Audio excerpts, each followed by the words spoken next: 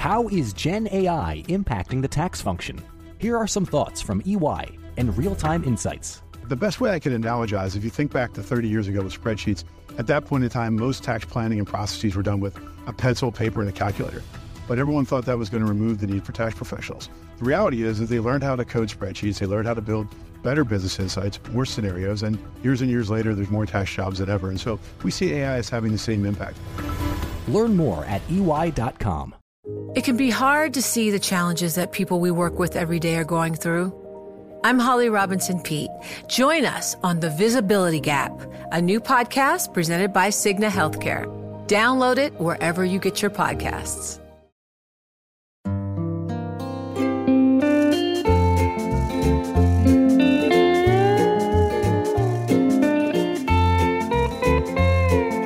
Hello and welcome to another episode of the Odd Lots podcast. I'm Tracy Alloway. And I'm Joe Weisenthal. So, Joe, you know I'm over in Hong Kong, right? You've realized this. Yeah, that much I did know, yes. Excellent. So now that I'm in the Asia region and I'm very, very close to China, I've taken a great interest in Chinese monetary policy and economics. What is it like, Tracy, as someone, like I've only ever worked in New York, basically. And you've worked in New York, you've probably worked in London, I'm not sure, but I suspect you have. You've worked in Abu Dhabi, you've worked now in Hong Kong, probably like a bunch of other places. You're very international, just a very international person. So do you go around the world just like acquiring new interests and having to learn on get familiar with new things, and then you sort of drop the old thing as you move to the next city? Yes, absolutely. I develop short-term expertise and then quickly forget it. But on the subject of expertise, clearly I sort of wanted to build up my knowledge base of how China's economy works and how its monetary policy works, and specifically the People's Bank of China, the central bank over there. And it's very different to how the Fed works. So even if you've been watching the Fed for, decades and decades, it might not actually be that useful when it comes to applying your knowledge to the Chinese market. Yeah, I've always felt this way, that I have some familiarity with how the Fed works in the United States, and I have some familiarity with how the U.S. economic system works and the data that we're supposed to look at to gauge the health of the U.S. economy. But when I think about China, by every facet, I just feel like I must be such a tourist because I have some passing knowledge, but I never really think that I have any real understanding of what's actually going on. And so, yeah, it just feels like this very sort of closed-off world to me that I can't really begin to grasp the mechanisms and the levers and all that. And if you think about it, there are some things that immediately spring to mind when you think about the PBOC. I mean, notably, I guess the complexity of a lot of its monetary policy operations, like it has dozens and dozens of things that it does. And then another thing that people talk about a lot when it comes to China and economics is, of course, the quality of the data.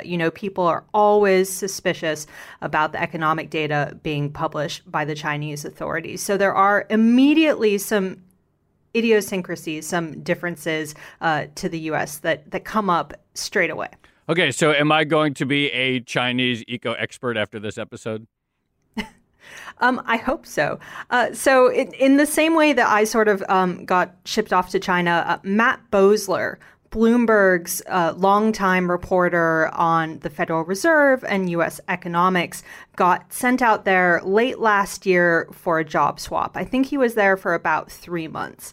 And the really interesting thing about his experience is because he's followed the Fed and U.S. economic policy for a long time, he's the perfect person to sort of give us a great overview of exactly the differences between the U.S. and the Chinese monetary policy system and what it's like to actually go out there as a Fed reporter and suddenly start reporting on the PBOC. Well, it's a cliche, but they always say that people should report on topics kind of as if they were a foreign correspondent. And so I think what that means is if you get too familiar and too comfortable with a story, then you could sort of miss the forest for the trees and you miss the things that other people might find really interesting and are actually really important. And I feel like Matt had the opportunity to sort of see this new world from the outside and maybe give us some interesting perspectives.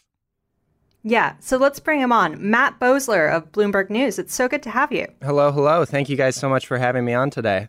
So, Matt, did I describe your career path correctly? Writing about the Fed and economic policy for a long time, and then in Beijing late last year for a few months, right? That's correct. Since I started in journalism about 7 years ago, the vast majority of what I've done has been covering the Federal Reserve and the U.S. economy. So this was a very interesting experience for me, as I'm sure you're well aware. So just to describe what you work for Bloomberg, you're a colleague, and you're sort of brought to Beijing for 3 months. What was the stated premise of your time there? So we have a job swap program here at Bloomberg. It's a great opportunity to kind of get different reporters into different regions of the world and see how things work, in different areas. So I am on the U.S. economy team here in New York. And while I was in Beijing for 3 months, I was swapping on the China economy team there. So, it ends up being a little bit similar, especially because the big story on both beats for that 3-month period was the trade war between the U.S. and China. Right. So that at least made it a little bit easier to kind of adjust at first.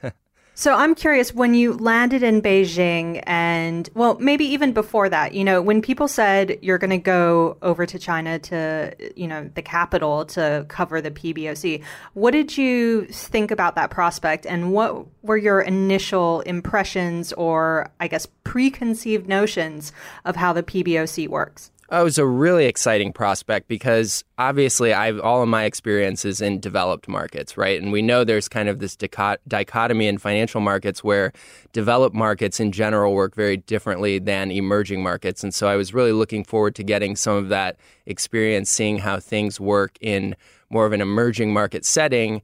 And of course, there's no better place to do that than China because it's simply the most important, not only emerging market, but one of the most important markets in the entire world. And so that was extremely exciting. In terms of initial impressions, one thing that really struck me was just how many more people we have sort of covering the U.S. economy. These are two economies that are basically more or less the same size. And just in general, not just Bloomberg, but writ large, there are much more resources devoted to covering and sort of explicating the U.S. economy than China. And that probably is for all of the reasons that I think we're going to get into in this discussion, some of which you teased at the top about, data quality, relative paucity of data, and just general interests. I think there are sort of waves where people can be very focused on the U.S. and get away with being very focused on the U.S. for long periods of time. And then you have sort of not crisis, but, sort of rare situation that arises in China like we did in 2015 with the devaluation. And certainly like we've seen over the last year or so where everybody all of a sudden is like, oh, I need to understand China. We need to start devoting more resources to understanding China. Yeah. On that last point, so obviously there's the trade story, and no one really knows how that's going to end. But the other big thing that sort of independent of trade that you hear a lot from people is, well, what if China is just experiencing some sort of end to its growth model, or it can't stimulate its own economy the way it used to, or that it's undergoing some sort of excluding trade, some deeper structural change that's going to bring it to a slowdown. And everyone is concerned about that, including investors here. What is going on in China right now that has people so concerned? Yeah, so you nailed it. I mean, that's a very important part of the story. It's not just the trade war. It's everything that China has been doing to sort of deleverage its economy, try to rebalance that growth model toward a more sustainable consumption-based model and move away from investment and sort of export-oriented growth. And so what the analysts are kind of saying right now is all of this growth slowdown that we've seen in China, we just got fourth quarter GDP numbers the other day, all of that so far just reflects sort of the leftover effects of the deleveraging campaign that was really underway in earnest in 2017. And we're not going to really start to see the effects of the trade war in the official Chinese economic data until the first quarter. And part of the reason for that is that with these tariffs that the U.S. has put in place on China and vice versa, there's been a lot of front-running of those tariffs because they don't go in effect until, well, they were supposed to go in effect January 1st, and then they got pushed back another 3 months. And so the trade numbers have actually looked pretty good in the fourth quarter because of that effect. And so now all the economists are saying, of course, we're going to see that payback in the first quarter. It's going to look pretty bad. And so we haven't really yet to see that effect of this conflict in the official data yet. It's much more that other story that you referenced, some of the stuff that China's already been doing to try to get on a more sustainable economic model. Right, the deleveraging campaign. And of course, this kind of relates to a little bit what I alluded to in the intro, which is that China has a sort of unique and vast toolkit of monetary policies. And some of those are, credit channels that arguably led to a buildup of debt in the economy, which the authorities are now trying to reduce. Can you walk us through the differences between what the Fed does in terms of its monetary policy toolkit and what the PBOC does? Sure. So as you alluded to, there are a lot of different sort of money market tools that the PBOC uses to implement monetary policy. And the Fed has a lot of those tools too. And the difference is that's always sort of the background in the Fed monetary policy conversation. The Fed monetary policy conversation is always much more about what are they going to do with interest rates, or, of course, since the crisis, what are they going to do with their balance sheet, which gets you into the money market aspect a little bit more. But for the most part, you don't really talk about money market stuff unless something crazy is happening in markets. And all of a sudden, again, people are kind of like, well, we need to figure out what's going on in money markets now. It's this thing that we haven't really paid attention to because we're mostly just interested in what the Fed is going to do with interest rates. And so in China, the banking system is very much an extension of the state in a way that it's just not in the U.S., right? And so that sort of gives rise to the necessity for all of these different types of tools to implement monetary policy, because you have a situation where essentially the banks are taking marching orders from the government, and then that has various effects on the economy, and then the government might decide, well, that's not the effect we intended, or we want to reverse that, say we want to do a big deleveraging campaign, and then you might need all of these new monetary policy tools to kind of implement that, to kind of take care of the... So it's a little bit more ad hoc is, I guess, what I'm trying to say overall, and that makes for an interesting sort of landscape for Chinese money market analysts. I just want to real quickly connect what you just said about the nature of the banking system as an extension of the state to the overall Chinese export investment-driven growth model that some people think may be coming to an end or that China itself wants to start to curb. So is the idea that the current model is essentially you have all these industrial players, maybe some make carpets and some make semiconductors and some make various industrial goods. And then the state promotes them via the channel of encouraging banks to lend to companies that export all of this stuff. That's exactly right. And it's very interconnected in terms of the state-owned enterprises and the state-run banks, right? So at the administrative level, you certainly have a lot easier time kind of controlling all of that, directing those flows, directing that investment than you would have in the U.S., which is kind of this Wild West free market economy in comparison. A state-owned corrugated cardboard box company would get a loan from a state-owned bank, which is directed by the PBOC to, induce a certain amount of lending to hit some target. And that's sort of been the classical model of how the economy is run. Yeah, that's more or less it in a nutshell. That's kind of the way they've been doing things for several decades. Matt, so you get to Beijing and, you're meant to be covering the PBOC, Chinese monetary policy, the economy. How'd you get started? Because I imagine it's kind of daunting when you first get there, right? Yeah, absolutely. And so one of my major responsibilities was focusing on the economic data side of things. So in terms of the economy beat, there are kind of three major areas. One, of course, is the central bank and monetary policy. The other is the trade wars and sort of all of the fiscal policy surrounding that. And then the third, of course, is the economic data. And so much of the work we do here at Bloomberg is covering that economic data, analyzing the economic data, and so on and so forth. And so one of the first things I did when I got there is I just spent a lot of time on the Bloomberg terminal on some of our eco functions like ECST, for example, just really going through all of the sort of data sources that we have available in terms of the Chinese economy. And that ended up being really important and fruitful because it gives you a sense of sort of the array of the official government data. In the U.S., we have so much official government data. We have releases almost every morning. And all of these data sets have very long time series that go way back. They're generally very highly regarded, trusted in terms of, the output that is being produced by these statistical agencies. There's just a really long tradition there. Whereas in China, obviously that's not the case on a number of levels. And so it really puts a premium on being able to draw in these alternative sources of data that don't have all of those same concerns.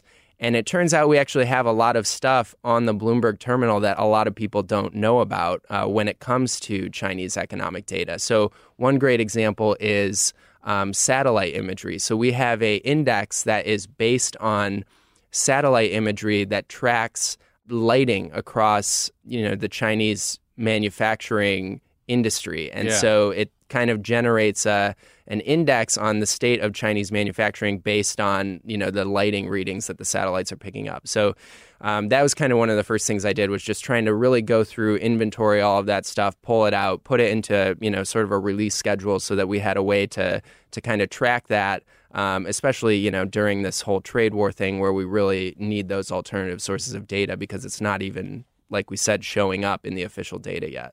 Could it be that, you would think that as China continues to develop, that the government would create more highly respected data series, but could we just have sort of mostly privately collected data like satellites and other surveys? Do we need as much official government data as we have in the United States?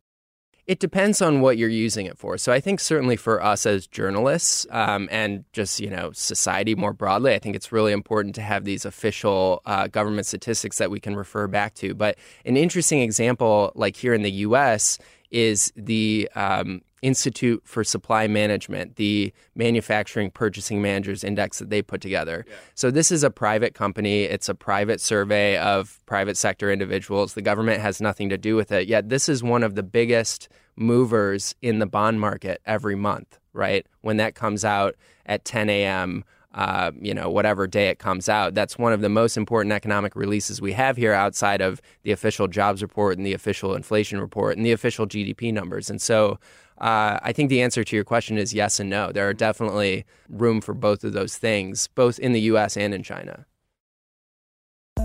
What should financial services C-suites be thinking about around Gen AI? Here are some thoughts from EY and Real-Time Business. So what should C-suites be thinking about? What's the one key takeaway they should be aware of? Explore the potential of this technology, but with right safeguards in place.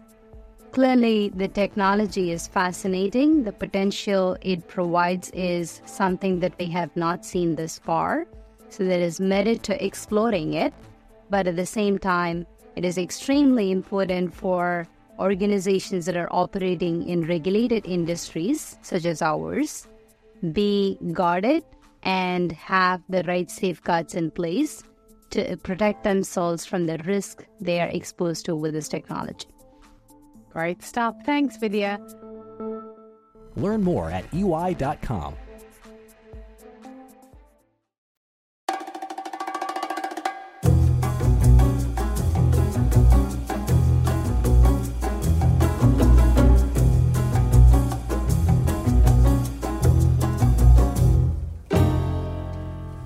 So anecdotally, I've heard some economists complaining that the data situation in China is sort of getting even worse as the economy slows. And we have had some stories like Guangdong province stopped publishing its PMI, supposedly because they didn't file the paperwork in time or something like that. But you also have stories that, you know, the Chinese authorities have started pushing their own alternative indicators, like I guess the funniest example was an underwear index that showed that everyone was buying more underwear and therefore the economy must be doing really, really well. What was your experience like in the 3 months you were there? Did you hear people talking about a lack of economic data that had previously been published, or is there a sense that as the economy slows, China is going to become more selective in what it's publishing? There were a few examples like that, like the Guangdong PMI that you mentioned. One of the really interesting things to watch out for this year in 2019 is it seems to be the case that analysts believe that the official GDP statistics are doctored or unreliable in some way. But the really interesting thing was that they thought that the official statistics that were being published by the Chinese government in 2018 actually lined up pretty well with the underlying economy. And so there's kind of this view that the Chinese government smooths the data both on the upside and on the downside. So when in 2017 they were trying to deleverage, growth had some other tailwinds from global growth, was maybe doing a little bit better than the officially reported numbers suggested. And then in 2018, apparently they happened to line up very nicely, and both the economy was actually growing 6.5%, and that's also what the Chinese government reported. But now the analysts are saying, well, our trackers are pointing to a much sharper slowdown in 2019, and we don't think the Chinese government is going to be willing to own up to that in the official statistics. And so it seems like we're kind of perhaps crossing below those official statistics to the downside again. So that will definitely be a very interesting thing to watch as it develops. So you mentioned that in the U.S. there's a few sort of top shelf indicators. The ISM privately collected is one of them, but then also the jobs report, GDP, inflation. What are the indicators that China watchers pay most attention to? There's a monthly data dump that has retail sales numbers, industrial production numbers, and business investment numbers. And those are pretty important. Those come out around mid-month. And those kind of give you your sort of monthly reading on what the hard official statistics are saying. And there are a number of interesting storylines going on in those official statistics right now. For example, retail sales. Retail sales growth has been slowing a lot. And part of that has been this collapse in auto sales in 2018. 2018 was just a terrible year for auto sales. And you really start to see this reflected around the world now. You look at Germany, for example, it's really been slowing a lot. And a lot of that has been attributed to the fact that auto sales in China have declined so much. Germany has sort of become this manufacturer of cars for Chinese consumers in a sense. So you can see that rippling around the world in other areas. Another interesting storyline in that monthly data dump that's happening right now is that so you get the industrial production numbers and the business investment numbers side by side. Manufacturing industrial production growth has been slowing a lot because of the deleveraging, the environmental crackdown, now the trade war. But manufacturing investment growth has actually been accelerating a lot. And so normally those two things move up and down together, but it seems to hint at, there's something coming here. Perhaps it's, more fervent industrial upgrading policy underway in Beijing, that sort of thing. It's not really clear from the data exactly what's going on, but that's another interesting thing to watch. And then the other big marquee release, I would say, are the PMI numbers that come out at the beginning of the month. There's like 5, right, or more?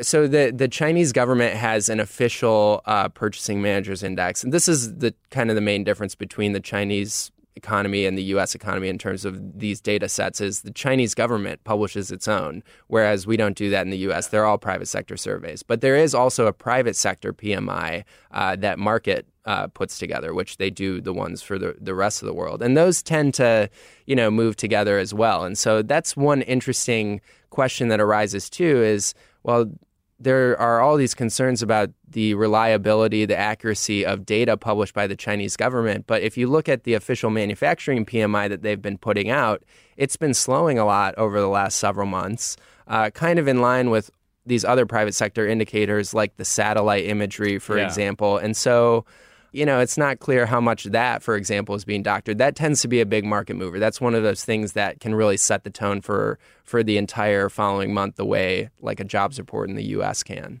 So, Matt, you mentioned retail demand there. And of course, there are concerns around what people are calling a consumption downgrade in China. This notion that we were seeing a big boom in consumption as China sort of reorients its economy away from industry. And now that's slowing down for various reasons. What was your take on that issue? And could you maybe frame how important consumption is for the overall Chinese economy and for the government, the authorities, the ruling CCP party? Because, of course, there's this notion of a social contract in China, an idea that the authorities can stay in power as long as the domestic population is happy and they feel like they're wealthy and their lives are improving. Absolutely. So consumption is vitally important to not only the Chinese economy, but really the world economy. And it really goes back to this thing they have to do, which is rebalance their economy, which is not only important for the sustainability of Chinese growth going forward, but also global growth. Because when we talk about these big global imbalances that build up, a lot of that has been a result of Chinese industrial and trade policy. And so, and of course, U.S. policy, interacting with that. In terms of the consumption downgrade, that's definitely something that you were hearing more reports of toward the end of my stay there. It's not something that is necessarily really easy to just go out and walk around Beijing and observe with your own eyes. But one related issue that I think kind of gets to this is it did seem like the people I talked to, especially, college students, early career age type people, were really souring on the job market,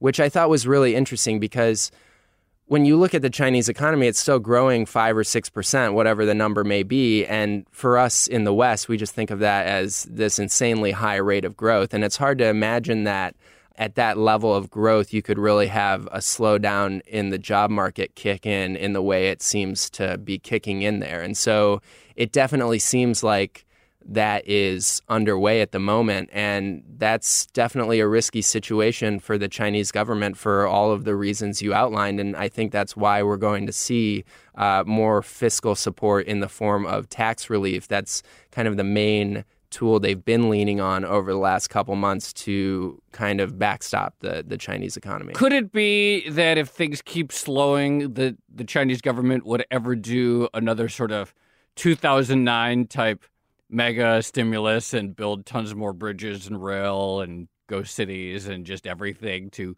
pull out all the stops to increase demand in the economy?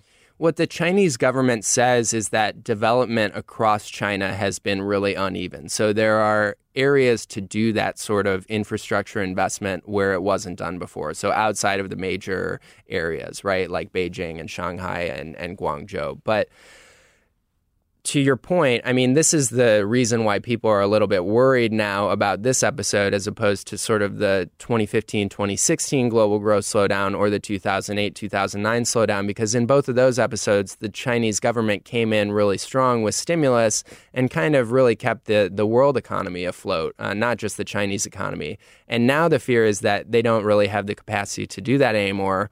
A, because they're already trying to deleverage and they recognize that they need to change the growth model. But also B, because their current account surplus, which used to be very large, has diminished dramatically and is on the verge of deficit. And so the Chinese currency is very important for the government and the economy. And there's a feeling that if they were to just go for another blowout stimulus, kind of running these big twin fiscal and current account deficits, then there wouldn't be a lot of support for the currency and you could get into kind of a dangerous situation there. And that's why people are kind of bracing for what is this going to look like this time? Are they going to be able to manage it or not? So, Matt, you did great work in the 3 months you were in Beijing, but I feel kind of bad saying this. You know, the most memorable thing for me was... You did great work, but that's always a very good a very good start. You really did. Sorry. You really did. But the most memorable thing for me of your stay has to be this photo that started circulating of you at some sort of, it was either a PBOC or an economics press conference. And, you're blonde, you're probably like 2 feet taller than everyone else in the room. It was all these mainland Chinese reporters, and they all have their heads down. They're scribbling madly, and you were staring straight ahead. What was going on in that photo? So that was my turn to ask a question. And, a lot of the U.S. Media companies are blocked in China, so we can't access our own website. And that's the same for the Wall Street Journal and the New York Times, most of the outlets there. And so we tend to have slightly different questions that we bring to these press conferences than the local Chinese media, which tend to ask questions which are a little bit more in line with perhaps what types of questions the government would like to answer. And so I can't remember off the top of my head what the exact topic of that question was, but that was sort of the situation that was happening there. Well, people are just going to have to go online and search for that photo because it is pretty amazing. Matt Boesler of Bloomberg News, thank you so much for that. A really great conversation. Thank you, guys. Thanks, Matt.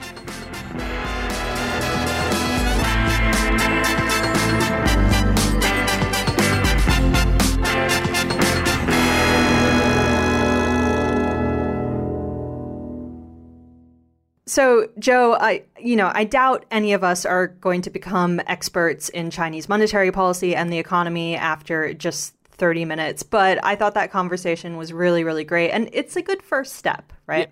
Yeah, no, I think that was a very helpful sort of basic explanation of the key difference between how monetary policy is conceived of in the U.S. and other developed markets versus China. So obviously here we mostly just think about the interest rate, and the interest rate applies to everyone and applies to all the banks, versus this idea of the central bank and the banking system being the primary levers of a sort of state-run economy in which money can be directed or directed backwards via different, more direct priorities. Sort of very different conception of what monetary policy is for than I think we think of here.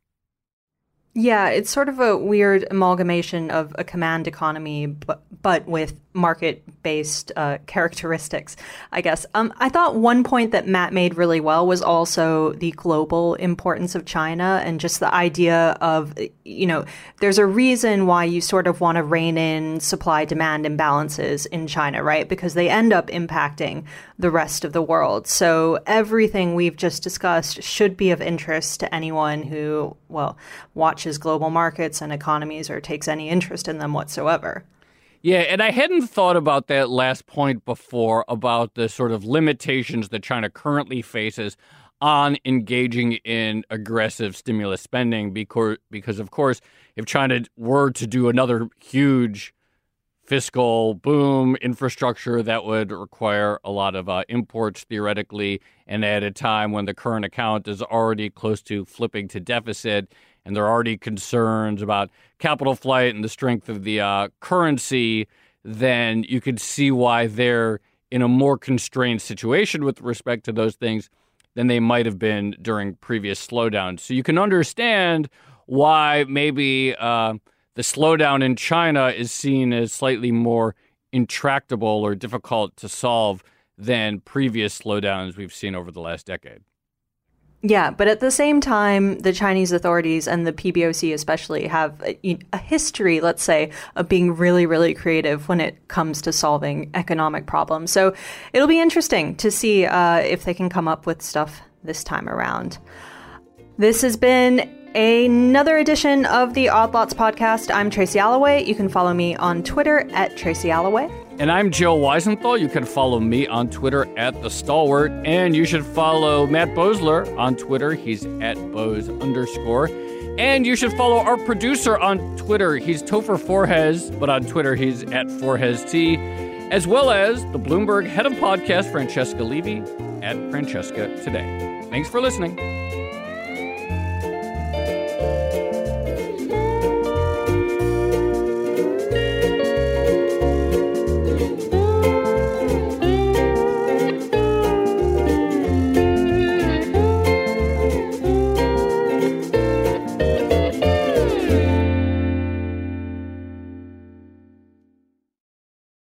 You know, it can be hard to see the challenges that people we work with every day are going through. Invisible struggles like stress and burnout, caregiving for a loved one, or being misunderstood. But insight, awareness, and empathy will help us better see the issues they're dealing with. And that can make us and our companies healthier too. I'm Holly Robinson Peete. Join us on The Visibility Gap, a new podcast presented by Cigna Healthcare. Download it wherever you get your podcasts. Hi, everyone. I'm Paul Anka. And I'm Skip Bronson.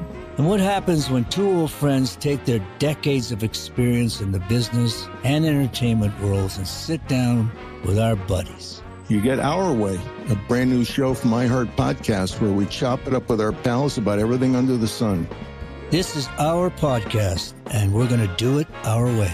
Listen to Our Way on the iHeartRadio app, Apple Podcasts, or wherever you get your podcasts.